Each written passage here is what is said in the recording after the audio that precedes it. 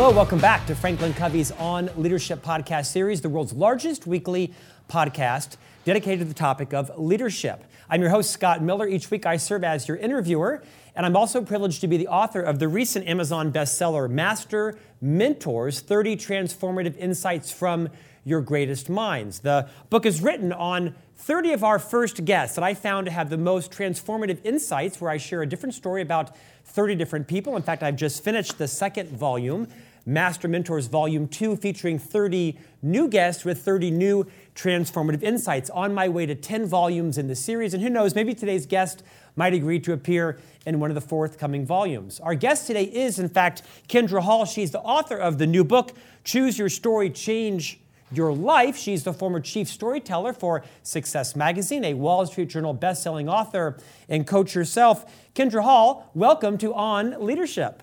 So happy to be here, Scott. Thanks for having me. I have finally met a guest who can match my energy. Your positivity is contagious from our time off air prior to this podcast. So I look forward so much to talking today with you, Kendra. You are in New York City, and we're taping this in late winter. And no doubt there are storms that are coming, so we'll try to make this podcast a great use of your time because, in fact, there is a storm that I know is headed your way.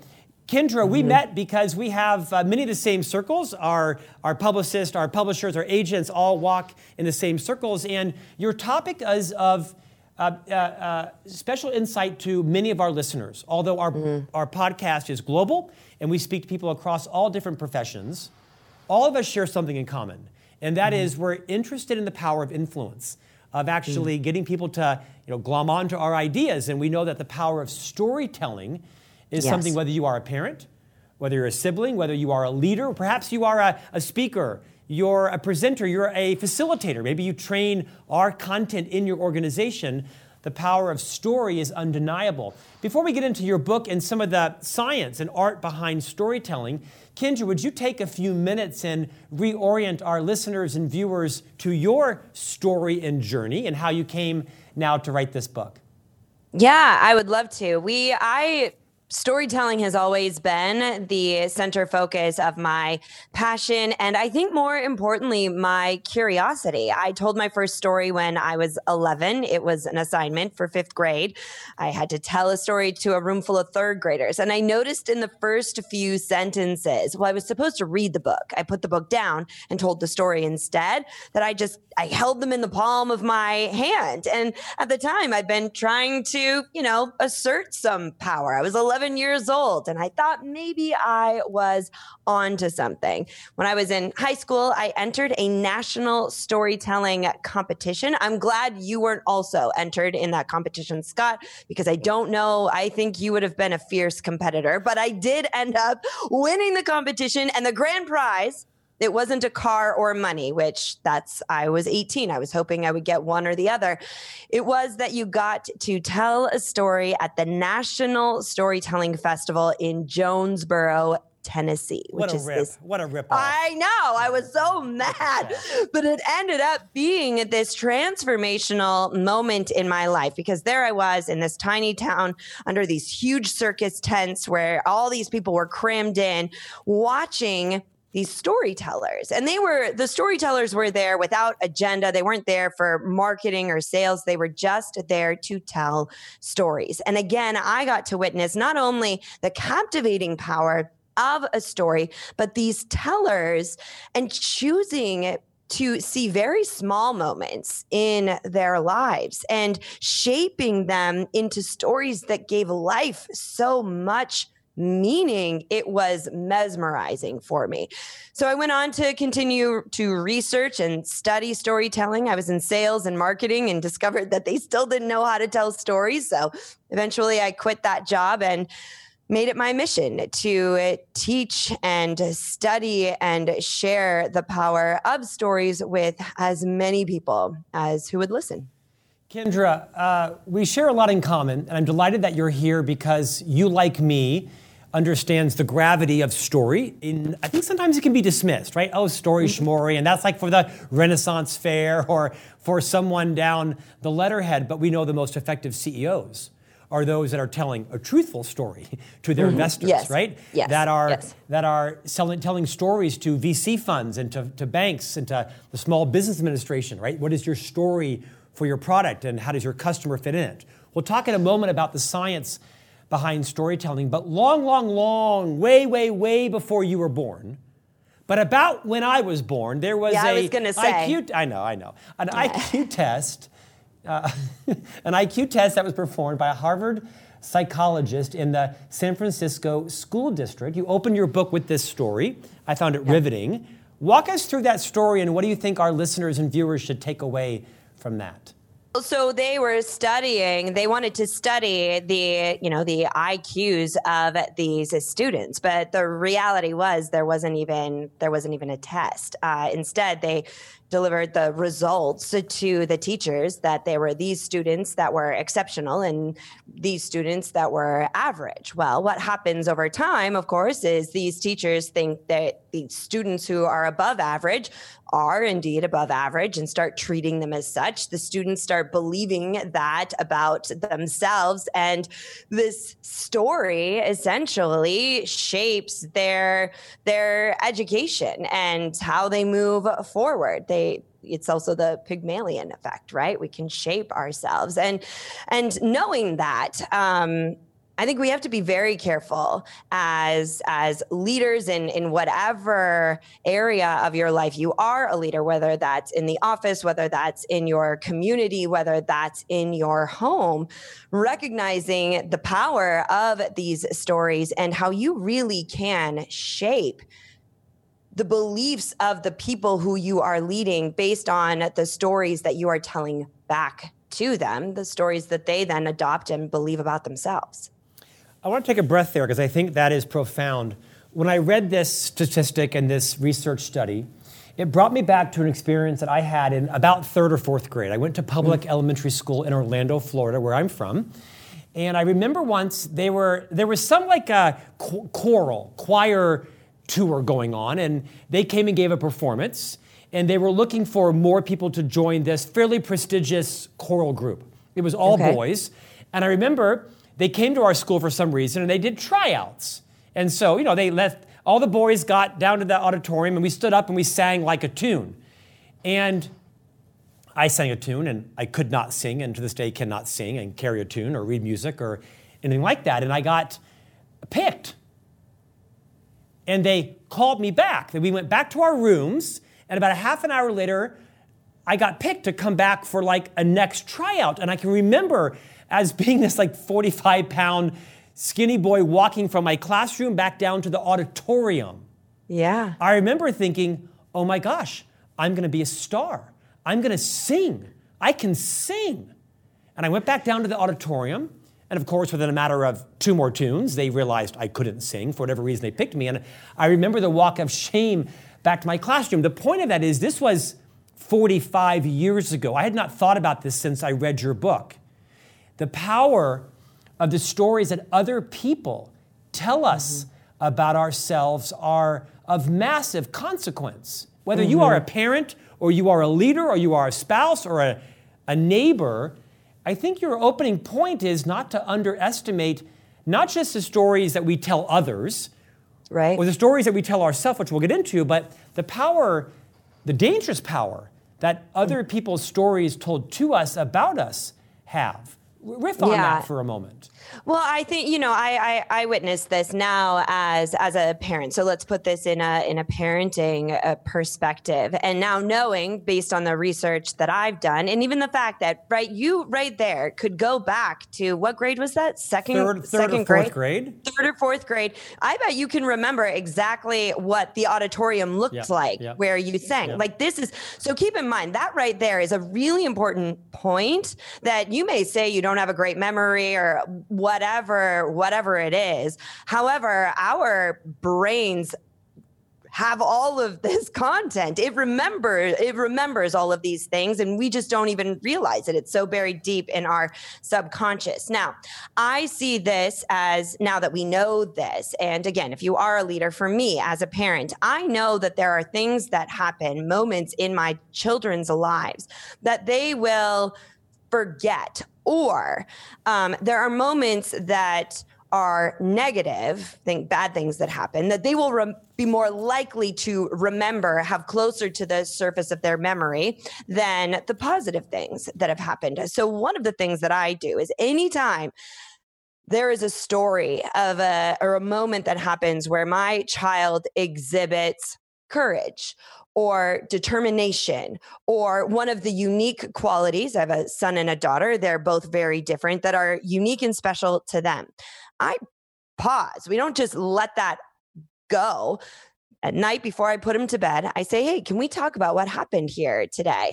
And I retell them the story of the decision they made, of the kindness they showed to a friend, or whatever it was, so that as years go on, as time goes on, we talk a lot about kids being so resilient, or any of us being so resilient for that matter, but kids in particular, saying to a child, oh, you're so resilient, isn't going to serve them when they're 30 years old and trying to solve a big problem at work. Saying to them, hey, you remember that time when this and this and this problem occurred in fifth grade? It was a huge problem for a fifth grader. You figured that out. They can carry that story with them and tell it to themselves in those moments when they need that belief. Now, again, that is applicable for a child. That's applicable for an adult. Even very small stories, positive stories, can shape how we see ourselves, and then, of course, shape how we behave. Kendra, your current book is titled Choose Your Story, Change Your Life. Your tagline is Silence Your Inner Critic and Rewrite Your Life from the Inside Out. I'm going to share my second and final story, and I want you to expand on it. So, same public school, sixth grade. I remember the principal's name. His name was Mr. Wiley. And one day, with, I think, some level of arbitrary nature, he came in and decided that he was going to organize everybody in the sixth grade into 3 different segments. They were called the advanced group, the middle group, now you're sitting down, the slow group. And I don't know what the criteria was, but Scott Jeffrey Miller in sixth grade was put into the slow group, which meant for the rest of the academic year. For the rest of the academic year, there was 3 tiers.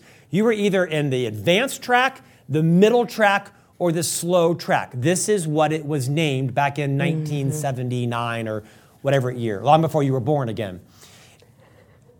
Slow science, slow math, slow reading. Can you calculate the damage that had on my self-esteem, my self-confidence, my self-worth, how that impacted my SAT score, how I thought about myself academically and professionally? And I remember the classroom I was in and my teacher's name and what her race was, what she looked like, and how many times the kids stole the wig off her hair. Mrs. Shriver, poor woman. Oh, poor woman. But this was 45 years ago, and the story that was told about me was you're slow. Mm-hmm. When did you realize that story didn't stop? However many years ago, that it followed you around. When I was 48. Yeah. Did you realize, so was there a moment when you were 48 that you said, wait, I think I've been considering, I want to hear that story. I know you said that this other one was the last one, but I want to hear that story. Yeah, I've told it before. I was interviewing some people for this podcast, and 2 guests in 2 days both talked about the power of knowing your story. And I thought, knowing your story, that kind of sounds like Reiki or sound bowl or yoga. Good for somebody else, but not for me. I go home to my wife, Stephanie. We have 3 young boys. She's a stay-at-home full-time mom and business manager for our family. And I lean over in bed and I say, hey, Stephanie, have you ever told yourself your story? She says, what are you talking about? And I said, like your whole life journey. I look over and she's sleeping. I get out of bed at 10 o'clock at night in my Ralph Lauren flannel plaid boxer shorts. I walk to the kitchen. I pull out a wire whisk. I go into my living room, and for an hour in the dark at 10:30 at night, wearing only my plaid flannel Ralph Lauren boxer shorts, I walked around at the age of 48 and I told myself my own story for the first time in my life, out loud. All the lies that had been told about me, all the things that I'd done that I was ashamed of, all the truths that I'd made up about me that really actually weren't true or I wanted to be true in the future. And it was that night, at age 48, after a very successful career, and a life of always thinking I was slower, I decided to build the story I wanted my rest of life, my life to be.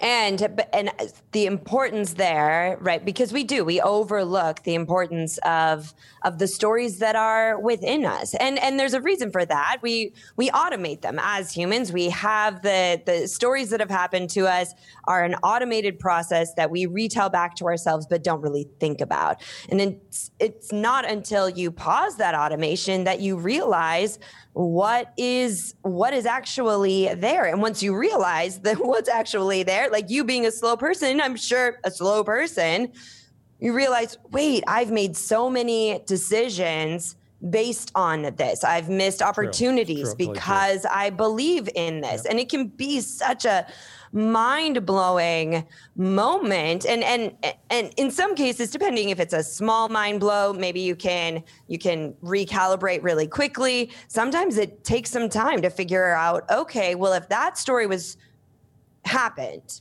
it happened, right? Like that happened. And maybe there were reasons that you were, that you were put in the ill-named group, right? Like maybe slow meant, hey, you just get more time. What a beautiful thing. I know one of my children needs just a little bit more time, right? And what a beautiful thing that you got more time, but that wasn't how it was positioned for you, so you carried it with you. And then it takes some effort to go back and find the other stories in your experience that prove to you or illustrate that you are indeed very quick and capable and then use those to rebuild your own personal self-story, your own personal narrative that now you operate forward from. I'd like our listeners and viewers just to take a deep breath and reflect on the title of Kendra's work. Choose Your Story, Change Your Life. Kendra, you have a chapter in the book that you title Author a New Story That Serves You. Talk about the power of authoring a new story that serves you. The key there is serving. And I think going back to the title too, it's really important to note that it isn't change your story, change your life. Right. You can't change the stories that have happened to you, right? Like you can't change what happened in the choral concert. You can't change what happened when the principal separated you into 3 different groups. However, we can choose to tell ourselves stories that serve us, that serve the ambitions that we have, the dreams that we want, the places that we are personally trying to go. And in some cases, stories that used to serve you may not serve you anymore. And I think that's something that has been, we're seeing a lot of right now, especially in these times with so much being thrown up in the air and we're seeing the Great Resignation and all of this, all of the burnout. And I think what we aren't realizing is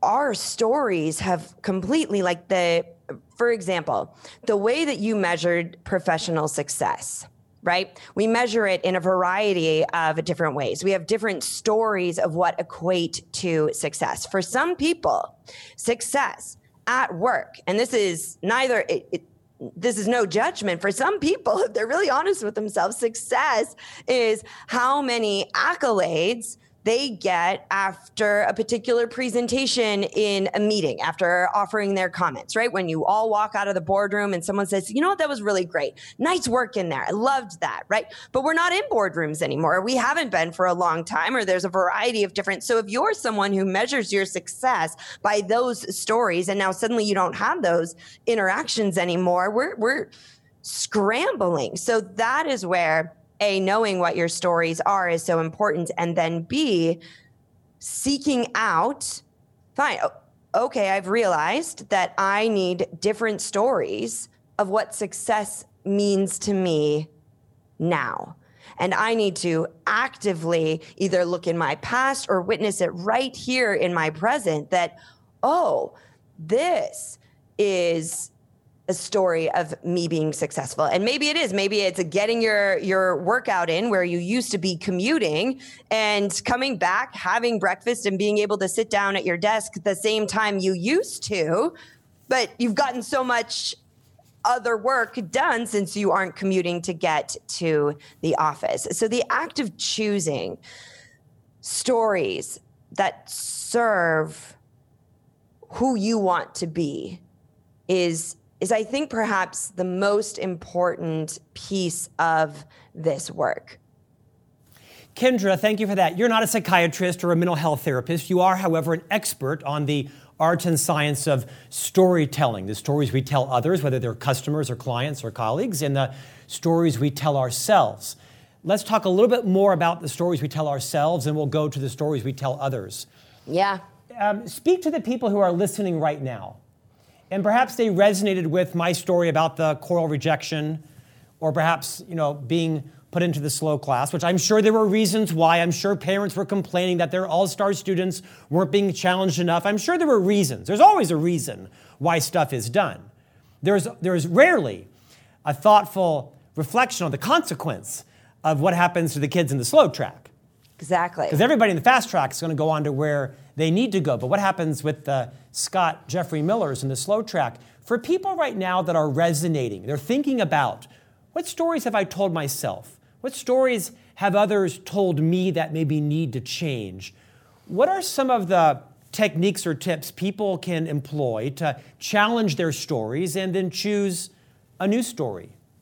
Yeah, the whole process, and that was one thing that I wanted to make sure to offer, is a methodology for doing this and doing so intentionally. So the first step, of course, is to catch one of these self-stories that is maybe not serving you, to catch it in the act, a limiting belief maybe that you have. So I know one that constantly comes up for me.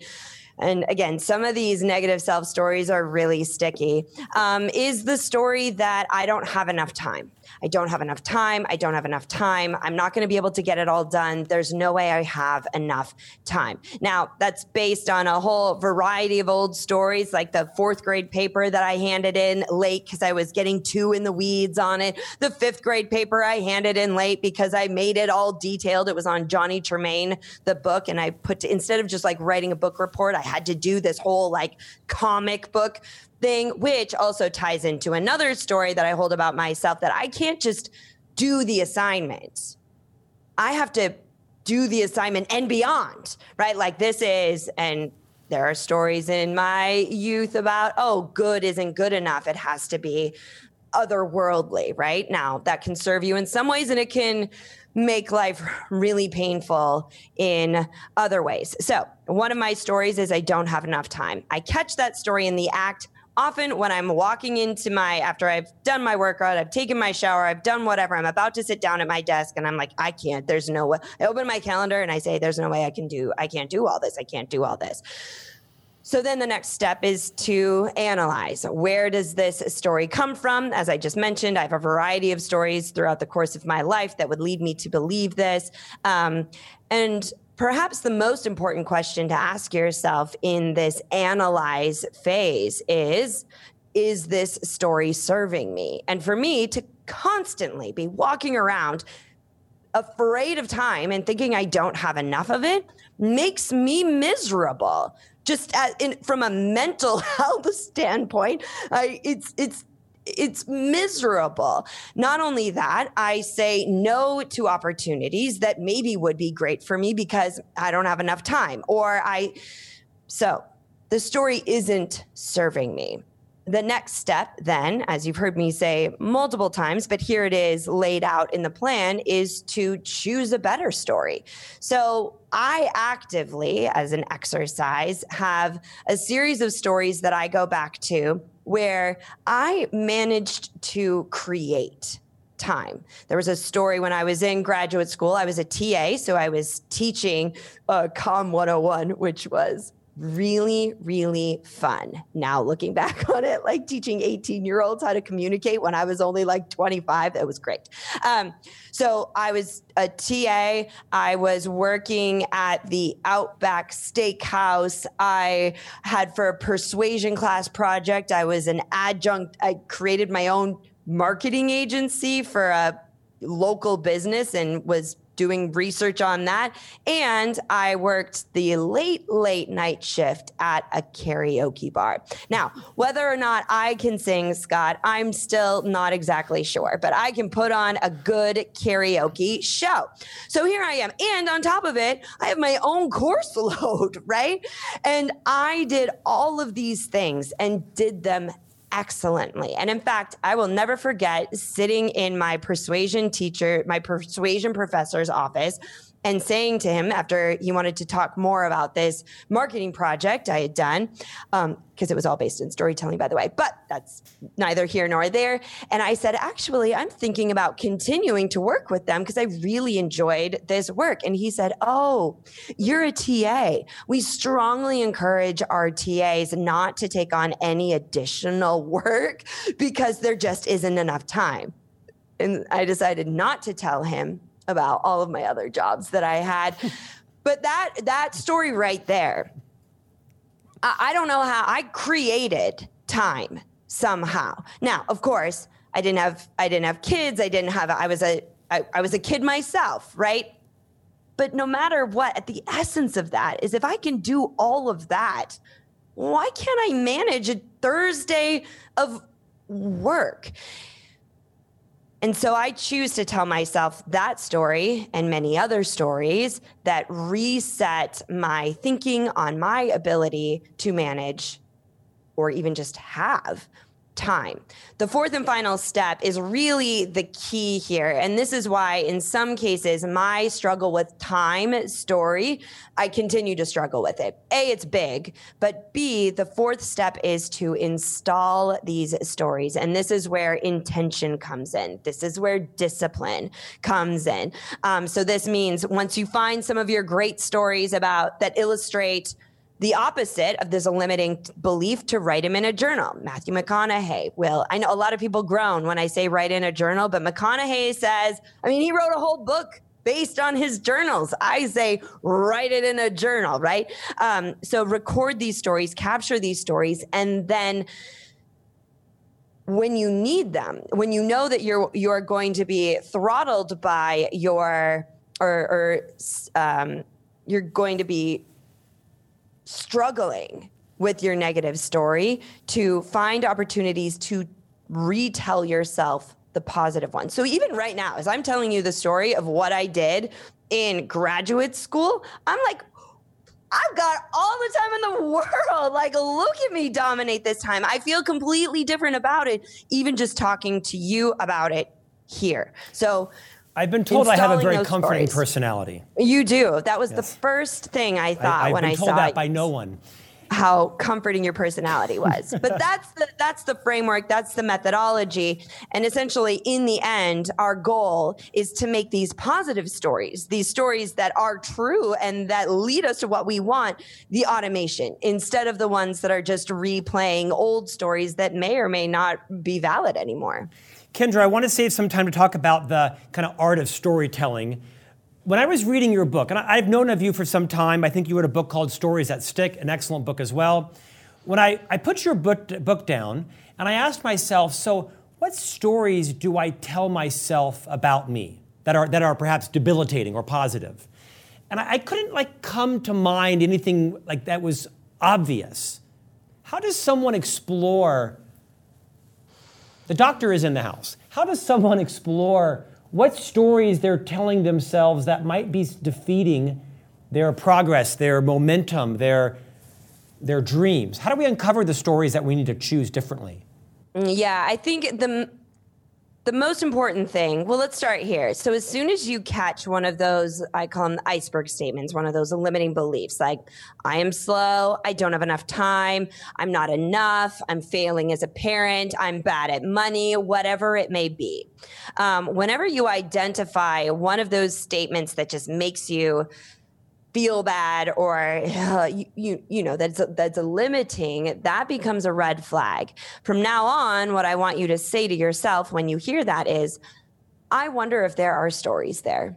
And then pause and go back and look, just as you did. Go back and look and say, wait, I remember that one time in second grade. I remember that time when I was in middle school. I remember, and know that they may be very, very small, but they will be vivid. And this, again, is not something that we are accustomed to doing. It takes practice. So as I was walking a group of participants through this process, this was one of the things that we had to work on, looking for specific moments, stories. But as soon as you start doing it and you use those limiting beliefs as a flare, like, hey, take a look underneath the surface of your consciousness. There's probably stories there. It does get easier, but you are looking for very specific moments, memories, and you'll be surprised at, once you start getting your fingers on them, how vividly they come back to you. I would say more importantly, though, than thinking about the negative stories and what is propping up that limiting belief, is your search for the positive stories. And so that you can choose those. So if you have this belief about yourself, it's holding you back. One of the first things is to simply replace those old stories with stories that illustrate the opposite. You saw that as an example for me right there. Instead, I think about that time in graduate school. I think about the time in high school when I had like 5 different jobs. I think about writing this book and the amount of time that I did it in. I have very specific moments that illustrate the opposite. Now, let's say, for example, one of the things you want to change is, let's say you say, I've always struggled with my weight.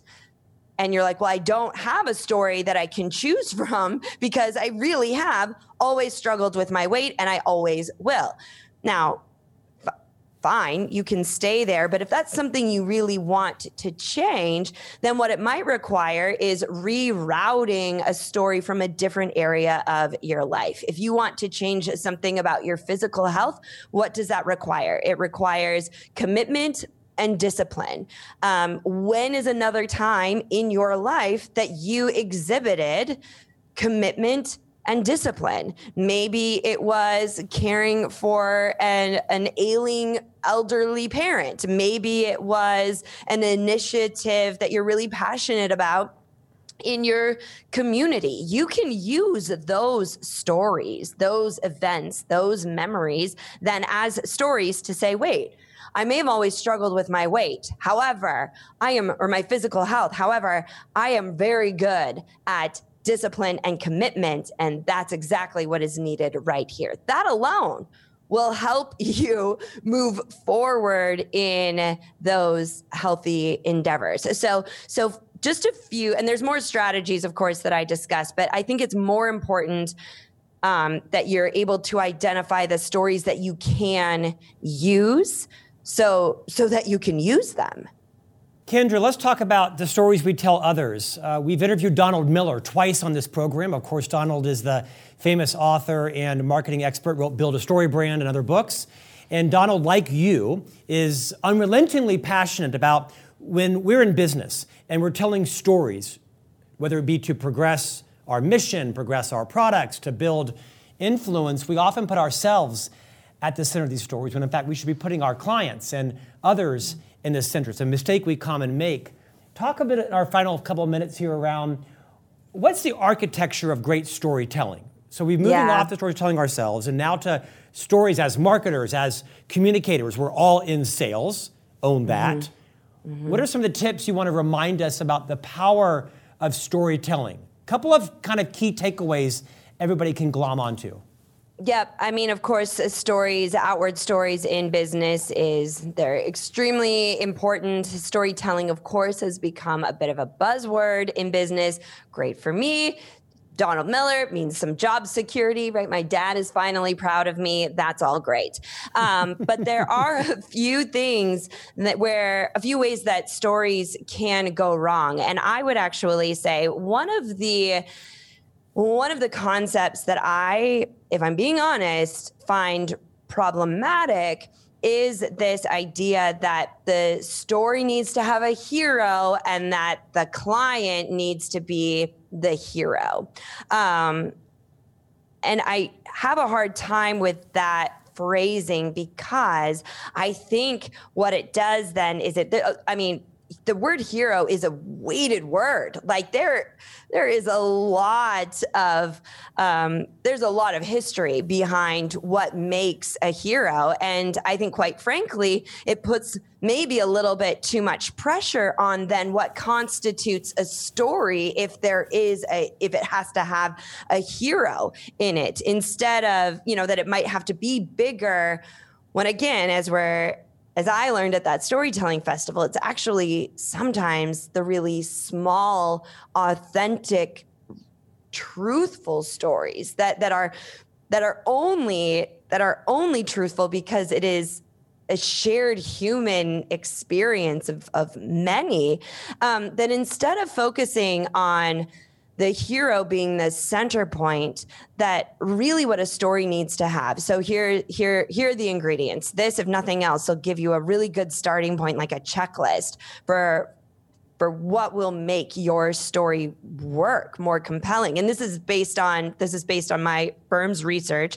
So 4 components. Number 1, we need to have an identifiable character. And this is the preferred term, because now we take the pressure off of how heroic this person is. They're a character. They're a person we can identify. Where a lot of stories go wrong is they're like, Acme Incorporated did this and that. Well, no, that's not a person, that's a company, right? So we need to be thinking about actual people. So an identifiable character is a character they can identify, and more importantly, identify with. It's okay if you're telling a story that isn't about the person you're telling the story to, but if the character in that story, if the person you're telling the story to can see themselves in that character, now you're getting somewhere, and they don't need a cape or anything in order to do it. The other thing we need is authentic emotion. And this is where a lot of stories in business go wrong, is we think a story is a chronological ordering of information. And just the fact that it started here, it went here, it did this, does not make it a story. That's still just an iteration of what happened. It needs that authentic emotion. Now, again, it doesn't have to be over the top, doesn't need to be on the silver screen. Sometimes just the frustration of the inefficiency in business. If you're working with HR software and you're having to triple and double check because of version controls, and you're spending all your time on these things that don't even matter. I mean, think how many professionals feel this way, that authentic emotion matters more than anything bigger than that. We also need a moment in a story. So a particular place and time that you can bring the listener to, so that they are standing right there with you. So, and I wasn't meaning to do it this way, but we'll see if it works. I told you the story of talking to my professor, my persuasion professor. And I'm pretty sure I said, I'll never forget sitting in my professor's office. Now, there's a chance that our listeners, or maybe even you too, Scott, were sitting in a professor's office that you yourself have sat in before, or a teacher's office. This moment where your audience can come in and sit right there next to you. Did you mean the principal's office? Because I don't think I ever sat in a teacher's office. No, it was my story. The one about the. I'm kidding. I'm kidding. Go ahead. I know you didn't. You didn't even get a chance to go to the principal's office. Oh, I did, sister. I spent some time there. So, and then the fourth and final component is specific details. And these are the small details, and we don't need a ton of them, maybe just 1 or 2, that when you're telling stories strategically, in that your audience and the point you want to make, and what you want this story to illustrate and what you want them to carry away from. hearing this story, you can share. And again, if we're all in sales, you can share very small details that show that you understand who they really are. If your customer, let's say this is a sales story. If your customer is a new mother with a stroller, tell a story of a new mother trying to collapse a stroller and put it in her trunk at the Target parking lot. How difficult that is to put it all together and cram it in. Sharing a little detail about putting a stroller in a trunk of a car, if your audience is new mothers with strollers, is going to carry a lot of weight and show that you really understand who they are. Kendra, when you return, could you please bring some passion and energy next time? I know, I'm sweating. You can't. I wore black so you couldn't see it. You are awesome. Kendra Hall, the author of the previous book, Stories That Stick, and the new release, Choose Your Story, Change Your Life, Silence Your Inner Critic, and Rewrite Your Life from the Inside Out. Kendra, thank you for joining us today. Thank you so much for having me. This was so fun. We enjoyed it. And, be thinking about the stories that you've told yourself, or perhaps someone else told you, and maybe before the age of 48 or 49, like it took me, perhaps you can be thinking about, does that work for you? Do you have some stories you can draw upon, even positive stories that reinforce for you what your passions and talents are and how you can deploy them? Thanks for joining us today. We'll see you back next week for a new conversation on leadership.